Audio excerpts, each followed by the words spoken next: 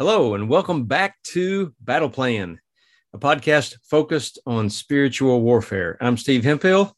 My website is active-faith.org. My email is stevehemphill1@me.com. The last episode, we talked about the Ancient Covenant, Step 5, the Covenant Walk of Death. Today, we're covering the original Ancient Covenant, Step 6, Mark on the Body. Ancient covenants in the time of Abraham had a very important step involving placing a visible mark on the body of each covenant partner. They usually made a cut on the wrist, on the right hand. God's right hand is a symbol of power. When Jacob blessed the sons of Joseph before his death, he put his right hand on Ephraim. Genesis 48:13-14. Then he positioned the boys in front of Jacob. With his right hand, he directed Ephraim toward Jacob's left hand, and with his left hand, he put Manasseh at Jacob's right hand. But Jacob crossed his hands as he reached out to lay his hands on the boys. He put his right hand on the head of Ephraim, though he was the younger boy, and his left hand on the head of Manasseh, though he was the firstborn. The right hand is not only a symbol of strength, but also a symbol of victory. Psalm 48:10, as your name deserves, O God, you will be praised to the ends of the earth. Your strong right hand is filled with victory. The right hand is a place of honor and strength. Matthew 22:44 NLT. The Lord said to my Lord, sit in the place of honor at my right hand until I humble your enemies beneath your feet. You know, God's sheep end up on God's right hand while the goats will be on the left. Matthew 25:33. He'll place the sheep at his right hand and the goats at his left.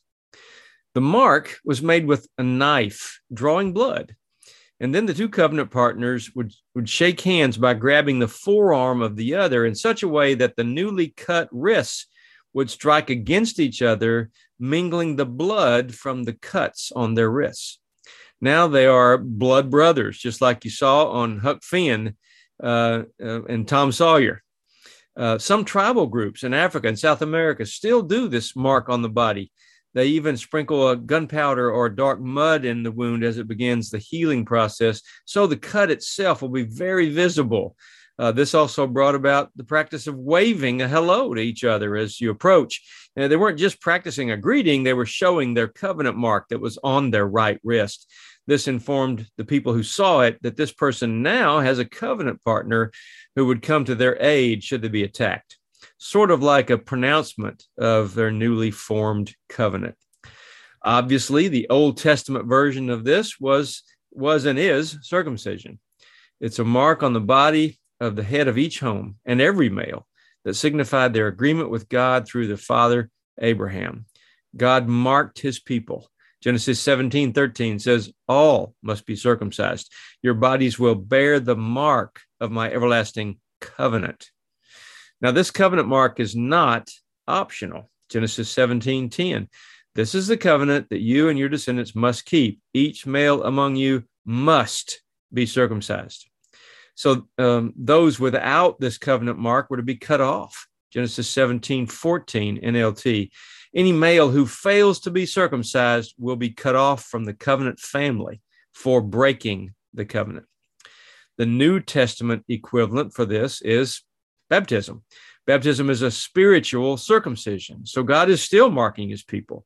Colossians 2:11-12 GWT says, in him you were circumcised. It was not a circumcision performed by human hands, but it was a removal of the corrupt nature in the circumcision performed by Christ. This happened when you were placed in the tomb with Christ through baptism.